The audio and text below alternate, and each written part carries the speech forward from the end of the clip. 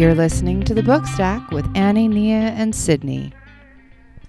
Hi, friends. Welcome to our 5th summer snack stack. I'm Annie. I'm Sydney. And I'm Nia. During this summer season, we're going to give you a snack-sized stack to keep you up to date with what we're reading. Sydney, would you like to share with us what you are picking up next? I would love to. I have another fun, weird history book. It's not really weird, but it's not just a regular history book. It's called An Atlas of Extinct Countries. It's by Gideon Defoe. Okay. It came out in 2020, so it's fairly recent, but it's one that's it just caught my eye. And the more I read from it, the more intriguing it is. I'm going to read the back flap to you. Okay, I'm ready. Quote, countries are just daft stories we tell each other. They're all equally implausible once you get up close. Unquote. Countries die. Sometimes it's murder, sometimes it's by accident, and sometimes it's because they were so ludicrous they didn't deserve to exist in the first place. Occasionally, they explode violently. A few slip away almost unnoticed. Often, the cause of death is either, quote, got too greedy or, quote, Napoleon turned up. Now and then, they just hold a referendum to vote themselves out of existence. This is an atlas of 48 nations that fell off the map. The polite way of writing an obituary is dwell on the good bits, gloss over the embarrassing stuff. This book refuses to do so because these dead nations are so full of schemers, racists, and conmen that it's impossible to skip the embarrassing stuff. Because of this, and because treating nation states with too much reverence is the entire problem with pretty much everything, these accounts are not concerned with adding to the earnest flag saluting in the world, however nice some of these flags may be. That sounds really fun. Right? I love this. That sounds really fun. There's so much snark. Just reading through the intro, the author's snark just keeps increasing. Like, yeah, Gideon Defoe might be he might actually top Dan Jones for favorite nonfiction author. He's not there yet because I haven't finished the book. He is definitely in the running. Big deal. He is definitely in the running. This guy is hilarious in his fact telling, and it cracks me up. That is a big deal. That is so cool. When I go on Wikipedia, which I do, I know I shouldn't, but I do. Most of my searches are for defunct countries to find out what was this country that is now this country and what happened, who lived there. It sounds to me like when did it apparently die? Countries. I really need to read this book. I need this in my life. So, Annie, what about you? So this summer I have been reading more fluffy books, if you will, books with easier to follow plots and very straightforward structures. And I kind of went back to what I usually read, which is more literary fiction and historical fiction. This one is This Tender Land by William Kent Kruger. It came out in 2019, and I've just not been reading it. I've had it and wanted to read it, and I finally picked it up. Yay. So yeah, I know it's been on my TBR list since it came out, and I just haven't had a chance to read it. It's going to take me a while, probably the rest of the summer, because it is a longer book and it just covers so much more in depth, and it's an epic family story. So it's going to take me a little while. It's a little bit heavier just from the beginning than my previous summer books have been, but I'm still excited to read it. I'm only 15, 20 pages in, so I'm not very far into the book. And because of that, I'm going to read the synopsis from the back cover because I can. And hopefully this catches you like it caught me. I'm really excited to read it. So here we go. In the summer of 1932, on the banks of Minnesota's Gilead River, the Lincoln Indian Training School is a pitiless place where Native American children forcibly separated from their parents are sent to be educated. It is home to Odie O'Banion, a lively orphan boy whose exploits constantly earn him the superintendent's wrath.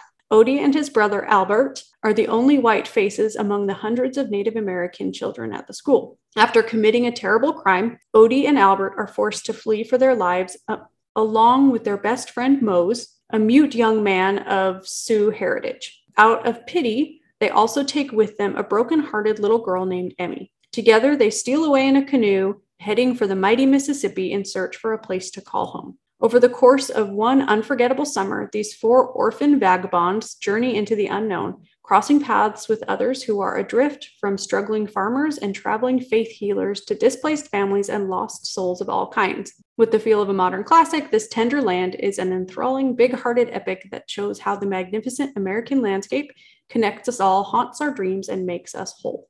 Wow. All right. Yeah, it's going to take me a while. Yeah. And that's okay. I'm okay with totally that. Fine. I am not very far into the book, like I said, but I'm liking it so far. I've really seen the relationship between Odie, Albert, Mose, the mute, and one of the teachers, Mr. Voles, and I'm liking their relationship. I'm hoping that it reads like Marcus Zuzak book. I don't know if you've read any of his books. He wrote A Bridge of Clay, and it's starting to read like that one. Just a very in-depth story of life and where it takes you in relationships. So I'm really, really looking forward to it. What I'm enjoying right now is that Moses, he's mute because his tongue got cut out because, 1930s, American Indians, that's what happened. His tongue got cut out, so he's mute. And I think Albert was the one who taught him sign language, and just the things that they sign to each other because they're teenage boys, they just get away with so much because no one else understands what he's signing. And he swears and he calls people names, and it's good to see that they have their own little language amongst themselves that the superintendents and teachers haven't taken the time to learn. So they can't communicate with him. They have to communicate through other people. But it's nice to see this relationship and bond that the three of them have, because they're really the only people that can understand him. And it's pretty funny to read the things that they say. I mean, you could just imagine a bunch of 15-year-old boys and the teachers aren't listening. Yeah. Yeah, it's pretty fun. Yeah, so I'm looking forward to finishing it. I get it. Yeah, it's going to take me a while, but I'll get there. It should be good. Cool. All right, Nia, what are you reading right now? I am rereading right now. The book is called The Case of the Singing Sword. It's by T. Morris. There's 2 books in this series. I'm hoping he will eventually get around to writing more because the characters are fantastic. It was originally published in 2004. It was also from the Podiobook era, which we kind of talked about in our space stack when I went off on a tangent. But just as a refresher, that would be when podcasts were really, really new and people would put their books in serialized podcast episodes to get them out there, especially if they were trying to get a bigger reader base or some of the bigger publishers wouldn't pick them up, which is how I found this particular book. It has the audio for it is fantastic. And if I categorize it, it would be a whimsical urban fantasy noir. That's a lot. Yeah. But I can still picture it. It's a lot, but I can picture it. That's a big mashup of genres. Yeah. But they weirdly work really, really well. Cool. I could try to encapsulate this. I love this book. I've listened to it several times. It's one of my palate cleanser books when I just need something fluffy that I can tune in and out of because I'm busy or can't focus. But I'm going to read the description because it is way better than anything I could come up with. Chicago, 1929. There are 1,000 stories in the naked city, and when you're a dwarf at 4'1", they all look that much taller. It is the era of prohibition. Did he just say the naked city? That is what he said. Okay. I'm used to Chicago being the windy city, not the naked city. Yep.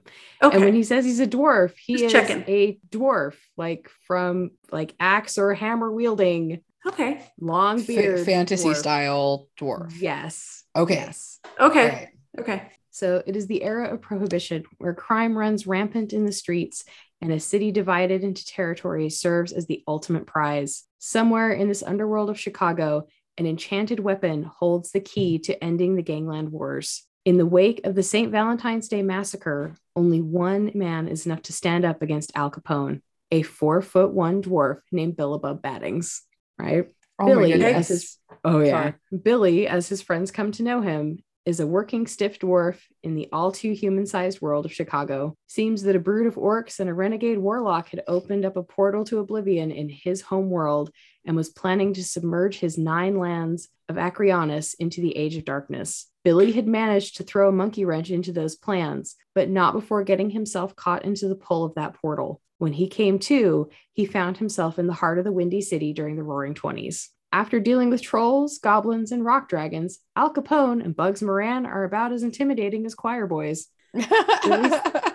Right? Billy sets himself up as a tough-talking, waist-high, straight-dealing detective, and business was looking bleak until a dark-eyed beauty crossed his threshold with the case that involved the mob, the upper crust of Chicago society, and Billy's past. Get ready for The Lord of the Rings, written by Mickey Spillane. This pokes fun at the hard-boiled detective novel, fantasy mainstays, and even the legend of Chicago's 1920 underworld. I really needed I really needed that last sentence.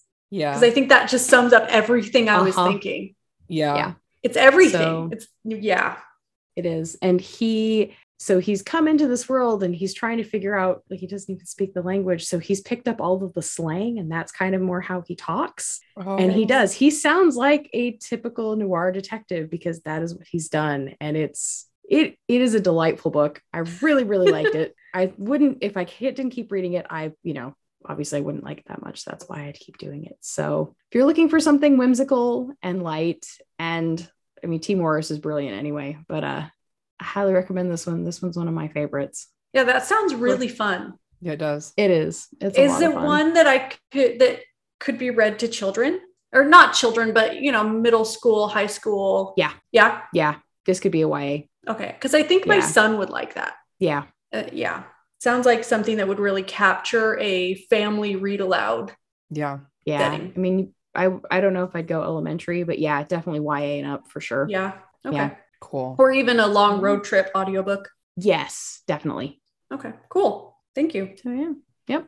All right, friends. Thanks for listening to this chapter of the book stack.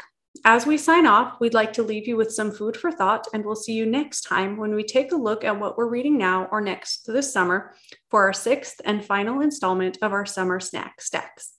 Remember, you can follow us on Twitter at Bookstack Trio, and follow us at Bookstack Trio on Instagram and Facebook to see a full listing of the books mentioned in our stack. If you read a book from this stack, let us know what you think on social media. You can also find us on our website at bookstacktrio.com. Summer, after all, is a time when wonderful things can happen to quiet people. For those few months, you're not required to be who everyone thinks you are. And that cut grass smell in the air and the chance to dive into the deep end of a pool give you a courage you don't have the rest of the year. You can be grateful and easy with no eyes on you and no past. Summer just opens the door and lets you out. Deb Coletti, honey, baby, sweetheart.